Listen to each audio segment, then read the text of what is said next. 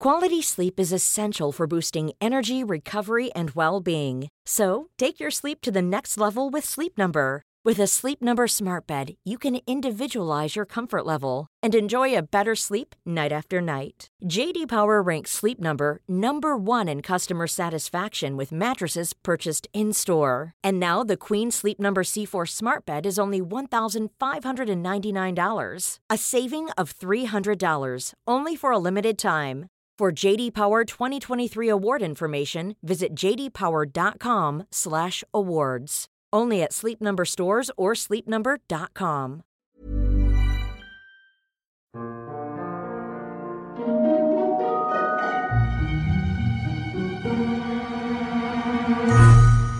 Hello everyone, and welcome to the History of Byzantium. Episode 133, Sowing the Dragon's Teeth, with Eric McGeer. Today we're going to explore the changes in the Roman army as they shifted from a defensive to an offensive policy on the Eastern Front. As the title of this show implies, we're going to do this with the help of historian Eric McGeer. However, this won't be a straight interview episode. There is a huge amount to talk about that couldn't be included in our conversation, so I will be interrupting from time to time to provide extra information. As a result, this episode is going to be an hour long, and it's also going to function like an end-of-the-century show. It seemed silly to begin describing Byzantine operations in Syria, and then only get round to the mechanics of how the army functioned 6 months from now. There are some basic paradigms we should establish at the start. The Roman army has been on the defensive for 300 years now. Listeners have often asked for an update on battle tactics. But the reality was that Byzantine strategy was to avoid battle at all costs. Guerrilla warfare had dominated their thinking for generations. When the occasion called for a pitched battle, the tactics used seem to have been similar to those we explored before the rise of the Caliphate. In other words, the cavalry took the lead in assaulting the enemy. They were, after all, the professional soldiers. The infantry, often recruited just for that campaign, were used in support. Because formal engagements were so infrequent, no one wrote down any tweaks of tactics that might give us further insights. By the time new military manuals came to be composed, such as Leo VI's Tactica, a lot of the material was just lifted from earlier works, like Maurice's Strategicon. Its basic demands were still relevant, even if it lacked much contemporary insight. Since the time of Basil I and the war with the Paulicians, the Romans have been seeking out pitched battles again. They've also been conducting sieges and using the mountains to take guerrilla warfare to a new level. This is where the manual On Skirmishing comes in. We've talked about this before. It was commissioned by Nicephorus Phocas, the man who last week in our narrative was put in charge of the army. The purpose of that work was to preserve the methods which the Romans used to defend Anatolia from Arab raids. There are references in those pages to the actual victories won over Seyf-ad-Dawla. For example, last week I described to you Leo Phocas's brilliant ambush as Seyf's men returned home from a successful expedition. Leo seized the high ground, tracked the enemy's movements, blocked their path, and surprised them, causing devastation. The Romans had spent 2 centuries attempting to use the hills and plateau of Anatolia to deflect Arab raids, but since they'd captured Tefriki, Melitene, and Theodosiopolis, the rules of the game had changed. Now the enemy was having to traverse mountains which the Byzantines controlled. And On Skirmishing details the tactics used to inflict maximum damage on the enemy. Today, however, we move forward to the next text which Nicephorus commissioned. The title is the less catchy Presentation and Composition on Warfare of the Lord Nicephorus. It's often referred to by its Latin title, the Praecepta Militaria. In its pages, the author describes the army that was recruited and the tactics used to decisively defeat Seyf ad-Dawla on his home turf. In other words, this text was put together 20 years from where we are in the narrative now, describing how the Romans destroyed the emirate and pushed their borders to the doors of Aleppo itself. We are hugely indebted to Nicephorus for these texts. They give us unprecedented insight into military affairs. It's believed that the general put these manuals together as a series of notes and distributed them to his subcommanders. He wanted everyone who served under him to be literally on the same page. He knew that it was a tough task to defeat the Arabs, but with proper instruction and discipline, it was possible. Eric McGeer's book, Sowing the Dragon's Teeth, is a study of the changes in Byzantine warfare during the 10th century, and it's a must-read for anyone interested in this period. Let me give you a taste of the interview right now, as Eric talks about the various military manuals which Nicephorus commissioned and inspired, and how they differed from armchair texts like Leo's Tactica.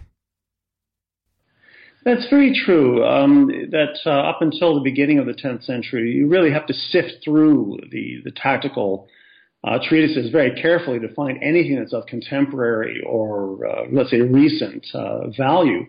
But when you get to the treatises written at the end of the 10th century, which certainly are drawn from or in some way derivative of the tradition, but to say their contemporaneity and the fact they're written by soldiers and not by, let's say, academics or by the kinds of people who wrote the other encyclopedias or collections of tactics. These were real soldiers, and their perspective comes through when they speak of battle. And there are a number of passages in the Precepta which really hit me as descriptions of combat as close as we're likely to get of what it was like to be in one of those battles. You know, the violence they describe and the physical give and take as well as the emotional give and take of those battles, I think, have a kind of realness that no other military treatise has, even the Roman ones, I have to say. I've never seen anything quite like that in other military, say, tactical traditions. Even the contemporary medieval ones in the Western world don't have that either. That's why these texts are such vital sources. They're written by soldiers for soldiers and describe a very specific type of warfare. They aren't general instruction manuals, they are templates for winning the present war.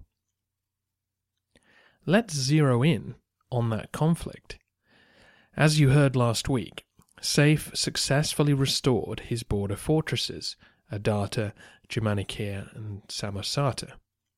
Each lay just to the south of the Taurus Mountains. They guarded the entrance to them from Seyf's perspective. This investment indicated that the emir was serious about continuing the struggle with Rome for the foreseeable future. His next goal would be to capture forts on the road to Melitene and eventually attempt to retake it. The Roman government would not allow this to happen. They had fought very hard to create these safer borders, and they were determined to keep them. But more than that, the Romans believed they could beat Seyf. It had taken them several decades to understand that the caliphate was not going to return in its old form. The Phocas family assessed the situation and concluded that they could shut Seyf down for good. If he wouldn't accept peace, then they would destroy his power base and force it upon him. In other words, it won't be enough to simply attack those border forts again, because they can be rebuilt. We must capture them, and the cities beyond them, which continue to practice jihad. We must take the fight into Syria and Mesopotamia, and extend the borders of the empire onto Arab soil. This was not necessarily a master plan. If Saif changed his mind and agreed to peace at some point, then a halt could be called. But until then, we must be prepared to conquer. Now, this was a massive deal for one very obvious reason. The Romans have very rarely campaigned beyond their own borders since the rise of the Caliphate. If you cast your mind back to pre-Islamic times, the Byzantines would seek battle on enemy territory. Of course, Justinian spent his whole reign doing it, but following him, Maurice launched attacks north of the Danube on the Avars and across Armenia against Sassanid territory. Heraclius was forced to do the same to win his war with the Persians. But since then, the Romans have stayed at home out of necessity. Only very occasionally did they venture into Syria to raid the Caliphate, and only then during times of Arab civil war, while in the Balkans they fought most of their battles with the Bulgars on their side of the line. The Byzantine goal remained to avoid pitched battles, so if it had to be done, better it be on familiar territory with short lines of supply and various forts in the rear to protect us. The Battle of Pliska was a classic example of what can go wrong when one takes the fight into lands which the enemy control. Even the recent campaigns in Armenia were essentially conducted with home field advantage. The Romans spent a century courting the princes of the mountains for this reason. As we saw at Melitene, imperial troops struggled to capture it in a traditional manner. Actually, besieging a well-fortified city was a struggle. Getting supplies up into the mountains was hard, and the freezing winters made a prolonged siege impossible. It was far easier to give money and titles to a local like Melius and instruct him to terrorize the enemy population until they give in. Of course, recently, John Kourkouas did march all the way to Edessa to retrieve the Mandylion. But John knew he would meet little resistance and specifically wintered in captured cities to overcome supply problems. What Nicephorus was contemplating was something that hadn't been done since Heraclius. He would need to march his armies for hundreds of miles to complete these missions. They would therefore need to be better organized, more disciplined, and deadlier than any Roman army had been for generations. This is the force that we need to understand today. Let's just get through a few caveats before we get into the detail. The army that's described in the Preceptor is an ideal offensive force. What we hear about is a full-strength army of thousands and thousands of men. This is how Nicephorus would want things to be. But of course the Romans did not field this exact number and use these exact tactics each time they fought. This is just a template to give you an idea of how the army functioned. In fact, Nicephorus is fairly explicit in acknowledging that once battle kicks in, his control over his men will be minimal. That's why he's so keen to explain how things should function. If rigorous training and preparation are taken care of, then the army will have a much better chance of surviving the unexpected. Despite all the credit we're giving him, Nicephorus, of course, did not invent all the tactics we will discuss. They evolved over time, and doubtless John Kourkouas had a big influence on things, as well as men before him. Also, Nicephorus restates a maxim that has been serving the Romans well for 1,000 years. He says, "Make your plans based on what the enemy is doing. Never go into battle with a set formula and expect it to always work." And that's not just an old cliché. The force that we will describe was specifically designed to counter the army of Saif ad-Dawla, to mirror them outmaneuver, and crush them. The final piece of our introduction is to tell you more about Eric McGeer. He's taught Byzantine history at Harvard and the University of Montreal. He's currently conducting research at the Dumbarton Oaks Library in Washington. He's actually helping to create an online catalogue of the nearly 17,000 lead seals in their collection. As I've mentioned on the podcast, many lead seals from Byzantine letters have survived, where the actual correspondence has long since decayed. This collection tells us a huge amount about Roman officials and the extent of government control in the borderlands, amongst many other things.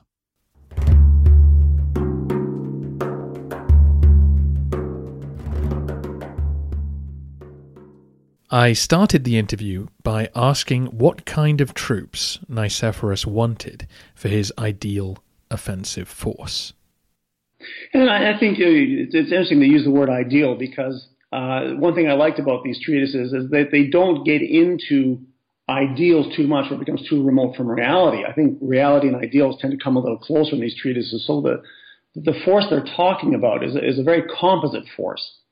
And what struck me very much is that it's an army of specialists, that you have certain soldiers picked for their physical or other, maybe their training or their experience to handle certain roles. So I think that's one thing to emphasize, that it's a combined army of people who are assigned to do one task and do it very well, whether it's in the cavalry or in the infantry. The second thing to note is that in the middle of the 10th century, there is the tendency to use the tagmatic, in other words, the regiment stationed in Constantinople, to bring those out to the frontiers and station them there. So that the army, instead of being a kind of local and almost like a militia, is the heart of the Byzantine army taken out to the frontiers and kept there for extended periods rather than returned into Constantinople. So that the professionalization, that might be an anachronistic word, but I'm always impressed by that, by how carefully trained, how carefully recruited, how well armed those armies were. I think they were fairly small. I think you're probably talking about 5,000 to 10,000 at the most. But I think what they're depending on is a very select, very highly integrated force of soldiers that works well together in all of the combat scenarios that the tactical tactician or the tactical writers lay out. And so they're not to make it an unfair analogy, but I think sometimes if your listeners are familiar with American football or perhaps with sports in which there are various roles given to various players at different times, I think that's almost what we're talking about here, that they're specialists. Immediately, we touch upon something that I haven't yet mentioned in the narrative. The Tachmata, the cavalry regiments who lived in and around Constantinople, have increasingly been stationed on the frontier. We have no details on when this started taking place, how many or where they went, but it wouldn't be a great stretch to imagine that John Kourkouas's annual campaigning made it sensible to leave a corps of professional cavalry in eastern Anatolia.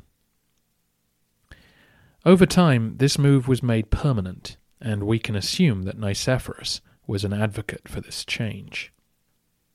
In terms of specialization, the Praeceptor outlines the specific types of infantry and cavalry that should be recruited. It goes into detail on the armour they should wear, how they should be trained, and the specific roles they will be expected to perform. It then moves on to their formations and battle tactics. Let's begin with the infantry. Remember that the Romans don't really have professional foot soldiers anymore. The men who receive regular pay are all cavalry.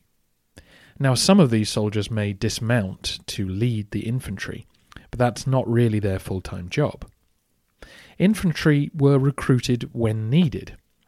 Nicephorus's armies often contained a large Armenian element performing this role, but also mercenaries from further afield and Byzantine peasants looking for a payday. Now, as you know, a big problem for Byzantine armies has been that men rout at the first sign of trouble. Given that they were part-time soldiers, this isn't a big surprise. Nicephorus could not afford this now. A route 100 miles from home was unthinkable. It could lead to the destruction of the whole army. So he had to find a way to shepherd these men through enemy territory. The solution was to essentially keep them in their camp formation at all times. And by this I mean their military camp. This was a giant square, with the general camped in the middle, surrounded by his retinue, then other cavalry camped around them in pre-ordered lines, and then the infantry, who pitched their tents on the outside of the square, with clear, predictable lines, always in the same order, so that men could find their way around in the dark, no matter where they were. And this was essentially how the army was to set up for battle. The infantry would form a giant square, with all the baggage and camp followers in the middle. Each detachment of foot soldiers would leave a gap between them and the next unit, and in between these gaps, the cavalry could ride in and out of the square. The best descriptions that we have of it, both from the Byzantine and from the Arab sources, refer to it as a walking fortress. And in other words, that you have the four human walls of the square with the openings in each side so that the cavalry can pass in and out. But when they're on the march, they are able then to shelter the cavalry and the baggage and all of the other, let's say, non-combatants within that human square and keep it going as they proceed through enemy territory. So they never lose cohesion or they never break apart, at which point they would become very vulnerable to enemy ambush or enemy attacks. And then it becomes the Army's preliminary tactical disposition because when they make the expeditionary camp, they simply set up in the same formation that they do as an infantry formation. So it's an all-purpose, secure, and I think easily maintained formation rather than in a long column or formations which would not impose the same sort of coherence on an army operating beyond its borders. So I think security and discipline and the cohesion of that formation recommended it to the tacticians.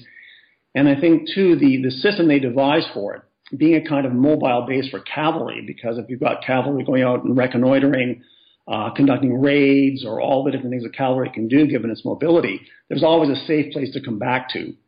So that it answers a number of, I think, important questions, both for infantrymen having to stay in formation and for cavalry having a base from which they can operate and retire to if need be. This would provide a solid base for the whole army. It would give the cavalry a safe haven to retreat to, and it would simplify the thinking of the infantry. Anyone could understand their role in a square, and it would make the men feel secure. They couldn't be attacked from the sides or the back, and they knew support was always nearby. Despite this apparent simplicity, the need for specialization comes in when these men eventually come under attack. Yes, and I think, again, you see several gradations of infantrymen. I mean, you've got the field called hoplites. The ancient Greek term was applied to the heavy infantry, who are very well armed and very heavily protected. You look through their panoply, their heads, their bodies, their lower legs, the size of the shields they carried, and it's clear to me that they had one role, which was to stand fast in a defensive formation. Because these armies were operating beyond the Byzantine frontier, they had to be sure that they could form sort of a mobile base as they proceeded through enemy territory. And so I think there's a reliance on heavy, sturdy, solid infantry that will provide a stable and defensible position when operating in terrain that is not their own. And then you get into these soldiers called men of Lati, who are, it's an untranslatable term, but they appear to have carried a very heavy weapon like a pike, which was longer and thicker than the average infantry spear. And it seems to me that what their job was to do was to make what the French would call a chevaux de frise, or a kind of a human palisade against enemy cavalry. So you have this, say at the top of the line, heavy infantry and select infantrymen who perform this task of making this unbreakable line of spearmen in the front of the formation. And then behind them, you have lightly armed soldiers who use slings or bows and arrows, who might have lighter spears and so forth, who are very mobile, who can move around in battle rather than be sort of locked into one place. And all of them have a specific role to play when the enemy attacks, and usually they're anticipating a cavalry attack. It's quite interesting that it was more cavalry versus infantry than infantry versus infantry. Given that the professional troops were all cavalrymen, it remained their job to do most of the fighting. Nicephorus doesn't envisage using the infantry much in an offensive capacity. Their main job is to stand fast against attacks from the enemy cavalry. If the battle is going poorly and the Roman horsemen need to retreat, they will dart through the gaps into the infantry square. Inside they will be safe from attack and out of the range of arrow fire. The infantry square becomes a human fortress for the cavalry. In this scenario, the foot soldiers are now tasked with facing down the enemy attack. Seyf employed a variety of specialists himself. He had some Turkish horse archers, so they might be firing arrows. There were the Bedouin Arabs. They preferred hit-and-run tactics, and Nicephorus repeatedly warns not to chase them. And finally, Seyf's own regular cavalry, armed with spears or lances, might charge at the square and attempt to break through. Hence the importance of heavy infantry, well armed for such an event, and the Menevalati, the Byzantine pikemen, chosen from the tallest, strongest and bravest, who would be tasked with actually facing the charging horses of the enemy head on. This was when the part-time soldier was most likely to run for it, and this brings us to another benefit of the square formation. What's important there is that the formation itself, which I talk about, this square formation they use, I think the principal reason why they chose that formation, it's very difficult to run away. And I think they pick formations in which, or they pick deployments where flight is not an option. And I think with the square formation, if the only place backwards is back into the formation itself and not, to an open rear area, I think there must also have been soldiers behind them with their spears leveled to keep those guys in front. But I think the way the formation was designed has as much to do with their ability to stand fast as whatever physical or moral courage they must have had. But if you can imagine facing a cavalry charge and seeing these guys bear down on you, and it's really a contest of will, who's going to give way first, I think you had to pick those men very carefully and have real incentives, both disciplinary and perhaps as a form of rewards, to make sure they did their jobs. So it's possible that in an ideal battle laid out here, the infantry wouldn't actually do any fighting. That if the cavalry can win the battle, the infantry are staying behind, and then they just advance slowly and scoop up the rewards afterwards.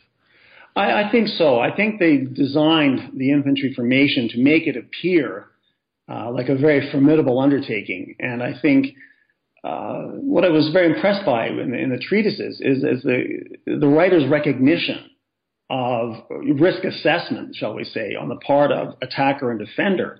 And I think as long as the formations looked coherent and well-placed and solid and had gave no sign of giving way, I think that was enough to convince most armies to keep their distance, at which point the cavalry could move out and deploy for the attack while in the security of knowing there's a secure base for them to retire to. But a lot of it, I think, is the moral balance of the battle. And this is what Nicephorus Phocas was very good at. It was intimidation. It was discipline. If his army looked like it knew what it was doing, that was half the battle right there. And the Arab sources talk about that. What a fearsome and well-disciplined and almost mechanical kind of army it looked like. And the incredible effect that had on the morale, both of the Byzantines themselves, which gave them confidence, but on the enemy who were deeply intimidated by this methodical and disciplined and very professional force operating against them, to the point where they simply give up fighting against them. Nicephorus could not rely on this intimidation always working, though. In a worst-case scenario where the enemy charged at his square, He had reserves in place who could bolster the line that was being attacked. The slingers and javelin throwers would now move up to plug the gaps which had been left to allow the cavalry to enter the square. I've put up diagrams of this on the website. Yes, so that if the cavalry had retired through the gaps left in the formations into the center of the square, the infantry would then close those gaps and make a solid front across any side of the square under attack. The front rows of the heavy infantrymen would then be reinforced by soldiers from the rear moving up into the front ranks. And what I was interested in is the change in tactics that you find from one manual to the next. But the key point being they're trying to disguise the strength of that formation by making these alterations just before the enemy attacks. So you think there might be 2 or 3 heavy infantrymen in the front of the formation. By the time you get to them, there might be 6 or 8 or 10. So that the system of reinforcing the front lines, I think, is what would go into operation to show the enemy that, in fact, they're attacking something much deeper and much more thickly defended than at first it may have looked. And then, of course, again, even if the ideals are not exaggerated, you might have anywhere between, let's say, 600 to 1,000 archers in that formation shooting arrows at the enemy, which must be, you think of Azincourt, some of those battles with these clouds of arrows going out. I think the combination of the heavy defense in the front and then the shower of arrows that the enemy would have to move through must have defeated the will of most attackers. You rarely hear of Arab cavalry prevailing over Byzantine infantry formation, whereas in the other side of that, the Byzantines with these heavy cavalry, these cataphracti they talk about, are much more formidable. I think they developed that arm much more formidably than the Arabs did. Okay, well, let's turn to the cavalry then. What different types of cavalry were recruited for these campaigns? Yes, and again, you find this interesting mix. For instance, you have a kind of light cavalry. They're often called procursatores in Greek, almost like skirmishers or scouts, combining these roles. And they must have been recruited locally in the furthermost realms of the empire because they knew the terrain. They spoke the different languages, Armenian, Arabic, whatever it might have been. And they're often referred to as almost as specialists in their own right. They're recruited and named as specialized scouts or foragers, things like that. And then you get to I think the regular cavalry, which would have been the tagmatic units. These are the soldiers who were raised and recruited in Constantinople. They got the best of the best. They were the imperial regiments, so their loyalty to the emperor rather than to a local lord or some strategos was not in question. They were regiments with very proud traditions. Again, I use the word professional with some misgiving about a medieval army, but I think if anybody would have considered himself a professional soldier, it would have been one of these tagmatic soldiers of the Hicanati or the Scalari, these people who were stationed in the capital, had a great deal of prestige, and who had found the highest rung in the military hierarchy. And then we find these soldiers called cataphracts. And I tend to think that in the end, they were soldiers who could afford more equipment than the guy next to them. I think that most of the cavalry were well armed and armored to begin with. I think you're talking about an extra layer or perhaps some additional weaponry. And I think, too, they probably chose the best cavalrymen to form these attack units that the cataphracti are described as. But one interesting thing I saw in the sources was that most of the military officers had retinues. They had their own sort of followers around them. They might have had 50 or 60. And warfare was a way of life for these people. Horsemanship, handling weapons, that was their way up in the world. And I think out of that kind of local or personal retinue, they picked the guys who were the best horsemen, the best fighters, and put them in these elite units because they could count on them. And so I think that the cataphracts were probably picked out of the various tagmatic units or the retinues of some of the officers to form this elite attacking unit that was used as the most formidable weapon in their arsenal. And the way that they talk about these cataphracts being lined up, the discipline, the methodical deployment that they were to undergo as they, or to undertake as they deployed for battle, very chilling to watch. And then to think these guys are coming at you with their maces, with their heavy swords and spears, and proceeding in this very methodical, very slow pace that picks up as it goes. I think you could only have that kind of attacking formation made out of soldiers who were the la creme de la creme, as it were, that these were the best of what the Byzantine army had, grouped and trained as this elite attacking unit. So again, you find the different layers and different roles in the cavalry with this sort of all-star cast that the cataphracts would have represented. Yes, the cataphracts, the Byzantine equivalent of the old Sassanid heavy cavalry. Nicephorus wanted to break Saif's armies, to destroy them. Saif had recruited many Dalamite infantry, hardy, mountain-born soldiers who would not easily abandon their posts. To shatter their nerve, he wanted cavalry who could produce maximum damage. We'll come back to them in a moment. For now, let's get back to the whole cavalry formation. Again, illustrations available online.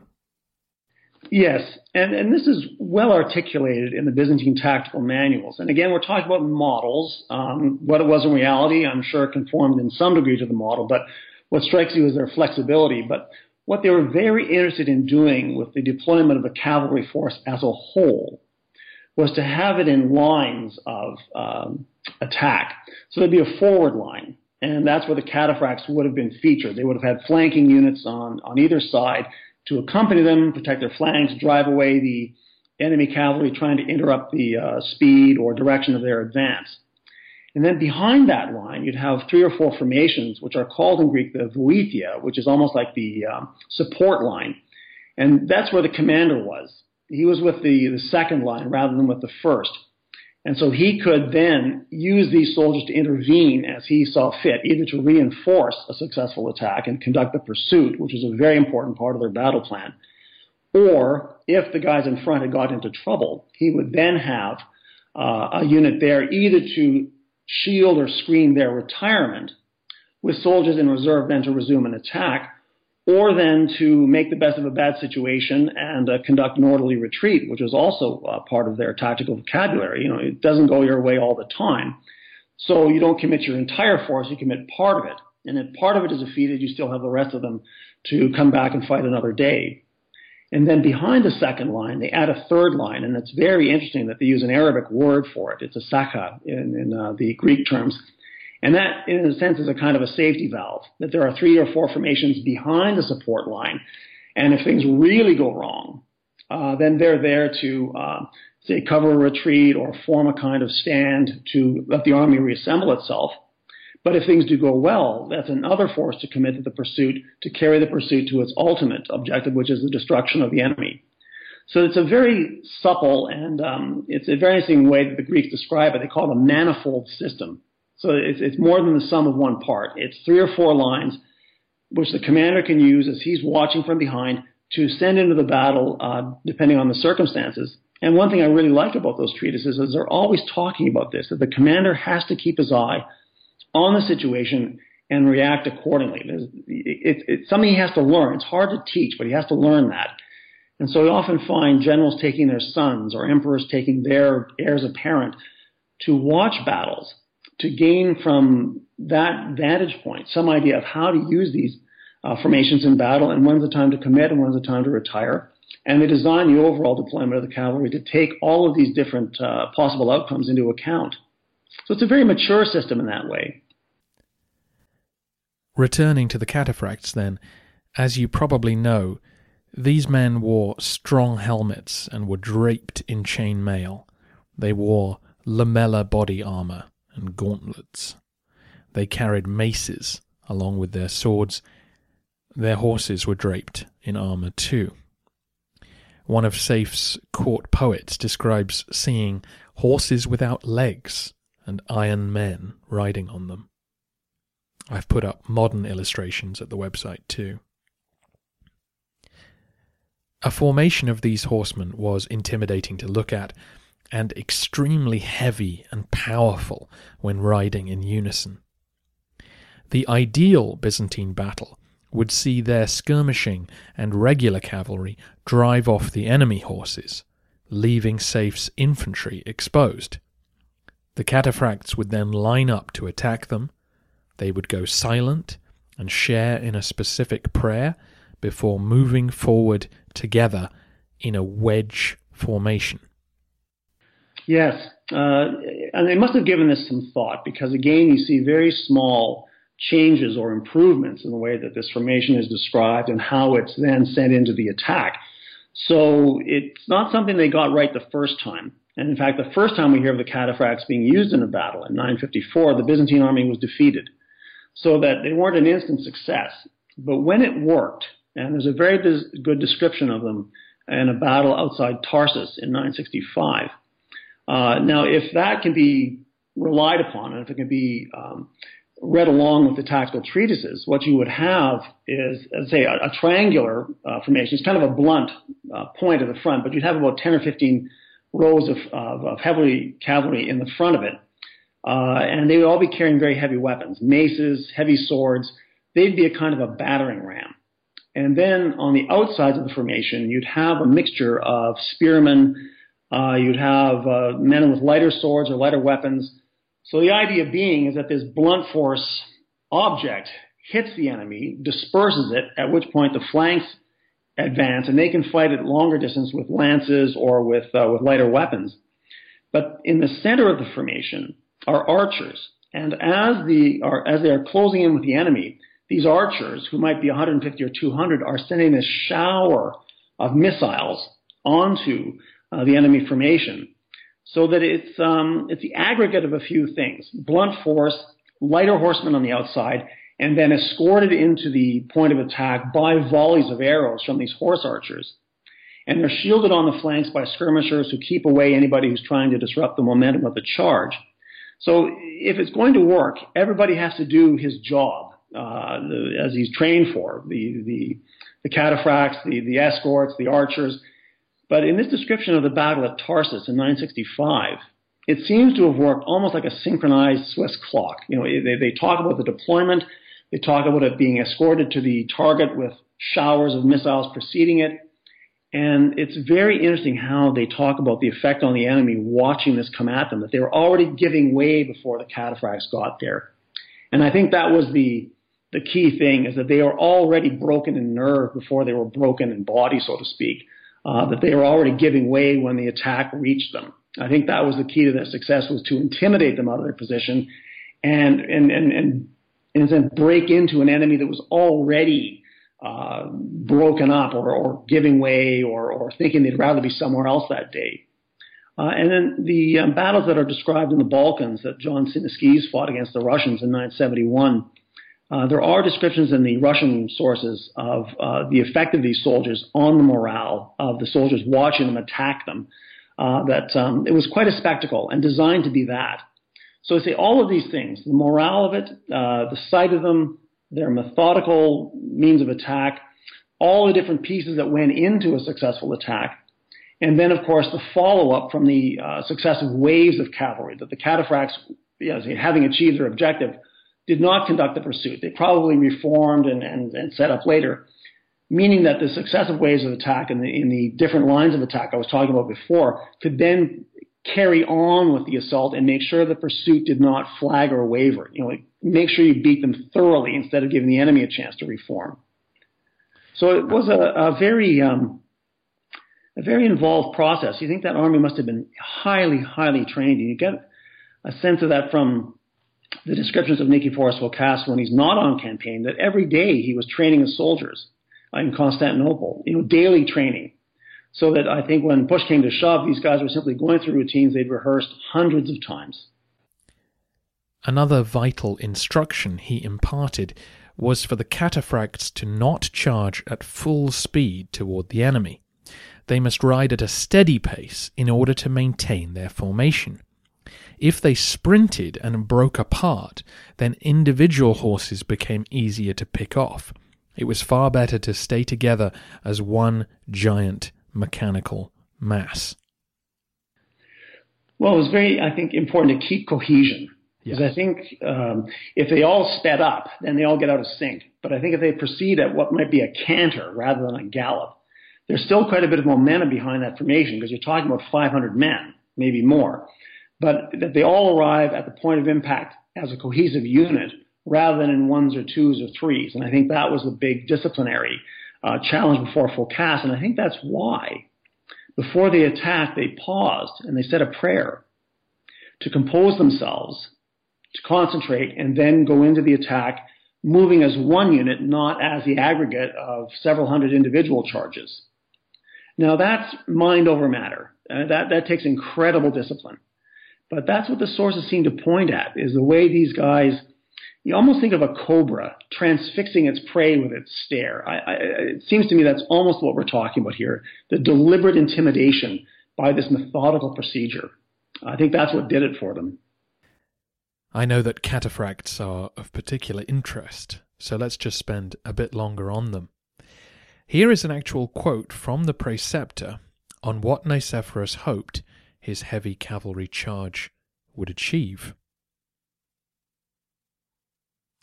With God lending us aid through the intercession of his Immaculate Mother, the enemy will be routed by this triangular formation of cataphracts. For the enemy's spears and pikes will be shattered by the cataphracts, and their arrows will be ineffective.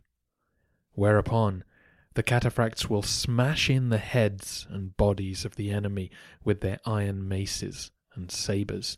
They will break in and dismember their formations, and from there break through and so completely destroy them. It takes you back to the opening quote of our interview where Eric talked about the graphic violence which the text describes.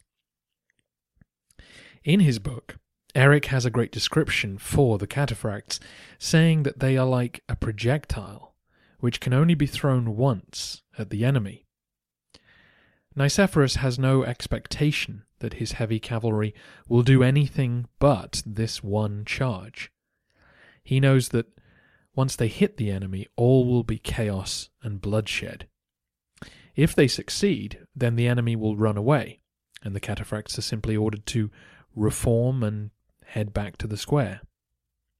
If they fail, then they will be in the midst of heavy fighting, and ideally, the domestic would have a reserve of extra cataphracts to attempt to hurl against the enemy as a second wave. However, the text is pretty confident that this is an unlikely scenario. The actual numbers of cataphracts would have been very small. The armour required was extremely expensive. Out of, say, a 15,000 to 20,000 strong army, we might be talking about 500 cataphracts, or less. That's in part why the wedge formation was so vital. The few true heavy cavalry would be front and centre.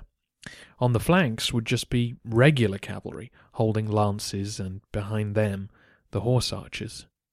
Again, probably small in number.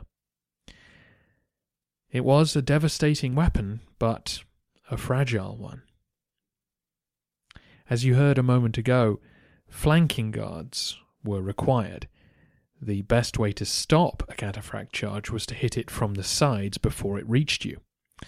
These flanking units also helped keep the wedge formation together.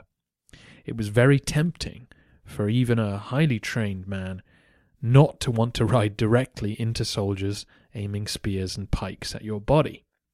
But if riders started drifting outward, looking for gaps in the line, the loss of cohesion could destroy the effectiveness of the charge. While other writers might focus on the equipment and fearsome reputation of the cataphracts, Nicephorus knew that the most vital thing was their cohesion.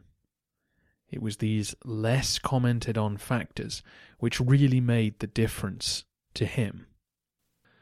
Well, all the individual heroism, I don't think mattered much to him. What's very interesting about Nicephorus Phocas Nobody had a neutral opinion of him, but the people who admired him and his armies adored him. He was a severe disciplinarian. And the soldiers seemed to accept that he was the bringer of victory. I mean, his name in Greek is a pun on that. He's the one who delivers victories. And the acclamations that we hear of him, the White Death of the Saracens, the bringer of victory, I think people were willing to submit themselves to that kind of discipline because he was the kind of leader or the kind of general who imposed his own personality on his army. And he had fought in those battles. He wasn't one to sort of point and say, go there. He himself, as had John Tzimiskes, they'd been in the thick of it. They knew what it was like to be hammering away in a crowd of people in this terrible melee that those battles must have turned into. So his own personal courage, his severe and very ascetic kind of discipline, which didn't endear him to the citizens of Constantinople, but certainly endeared him to his army. I think that's why they would have followed him to the ends of the earth. And so it's a strange, it seems ironic in our view, where we think of professional soldiers today in a modern army. But I think in their times, the personality of the commander mattered a great deal. And so this is why Phocas, Tzimiskes, Basil II had the success they did, because I think the soldiers had a firm belief that if they did as they were told, they would be victorious. And that's not true of other commanders or other times when armies dissolve because of the lack of a firm hand or lack of the soldiers' regard for whoever is in charge.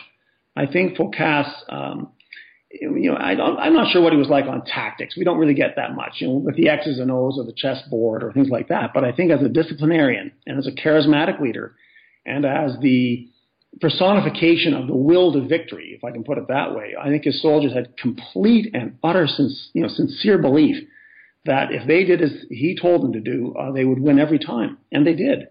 They did. One final piece of information about the heavy cavalry charge is that it was ideally to be aimed directly at the enemy commander's position.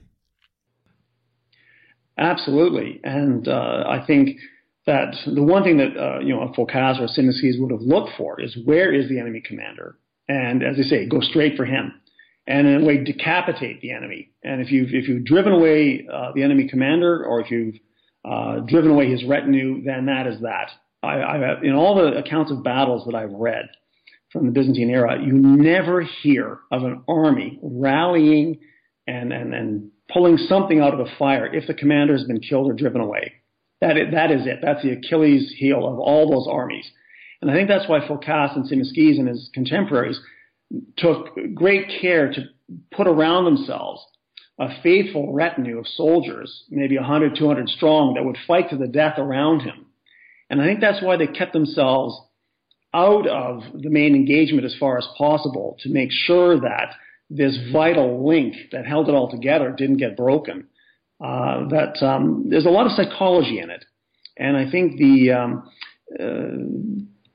idea of a death blow to the enemy, destroy their commander and make sure you pursue them until there's not one of them left standing, which we hear about in some battles where they massacre the enemy to the last man, that they meant business and everybody knew it. So that, as I say, the projection of that kind of discipline, the personification of that kind of discipline, and the belief in the soldiers that these were commanders whose reputations, whose presence on the battlefield was 50% of the issue right there. There is, of course, so much more we could have talked about, and hopefully we will cover most of it in the narrative. However, one last point that Nicephorus makes repeatedly is that he doesn't want his men breaking ranks in order to pillage the enemy camp. This is vital, because remember, they will be deep inside Arab territory. And he knows that men who begin gathering loot have basically stopped being soldiers. They are now looking out for themselves, and if the Arabs regroup, they could return and rout the whole army. Again, this might just seem like common sense, but it's very specific to this situation. The Bedouin Arabs had a well-won reputation for luring troops away from battle to pounce on them. Many times they had seemingly been driven off before appearing out of nowhere and falling on unsuspecting Romans. Nicephorus ordered specific cavalry detachments to chase them away and keep an eye on them until they could be sure they were gone. Similar instructions were given on the pursuit of the enemy. The domestic badly wanted to pursue the fleeing troops who his army had broken, but he couldn't afford to see his men lose cohesion. Again, they are in a foreign land. They must stay together. They can only pursue when they have completed their specific tasks. And then the looting. We have to remember that for many of these soldiers, going on campaign was a huge gamble. It could be the end of their lives, or it could be the moment they made their fortune. The extremes of emotion they experienced are beyond what most of us can relate to. Having stood shaking with fear, an infantry unit would be transformed if they saw the cataphracts succeed and drive off the enemy.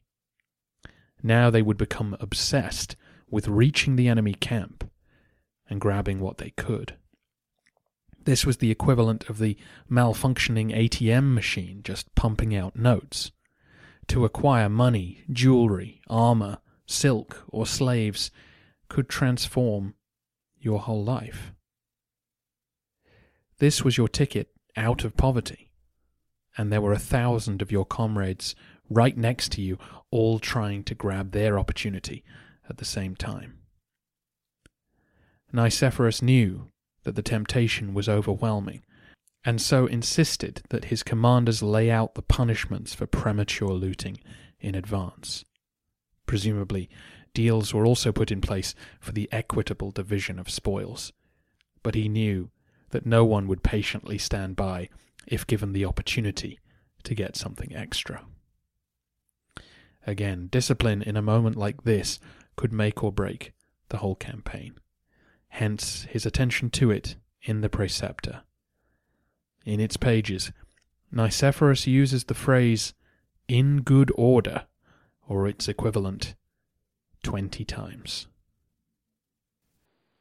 Well, I think we're going to have to point listeners to the book to find out more and to get more details and to understand how things changed over time and adapted.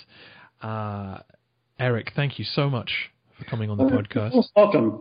And I might say to your listeners too, Robin, that the Men-at-Arms series and Osprey often have very good depictions of armor, of weapons, and of battle scenarios. Some of their artists are very good in recreating the scenarios that are talked about in these treatises, so that anyone, I think, trying to get a glimpse of what it might have looked like and what those soldiers were using would find those to be a very good source of information. Join me next time as Nicephorus Phocas takes charge of the army of the East and puts his new tactics into practice.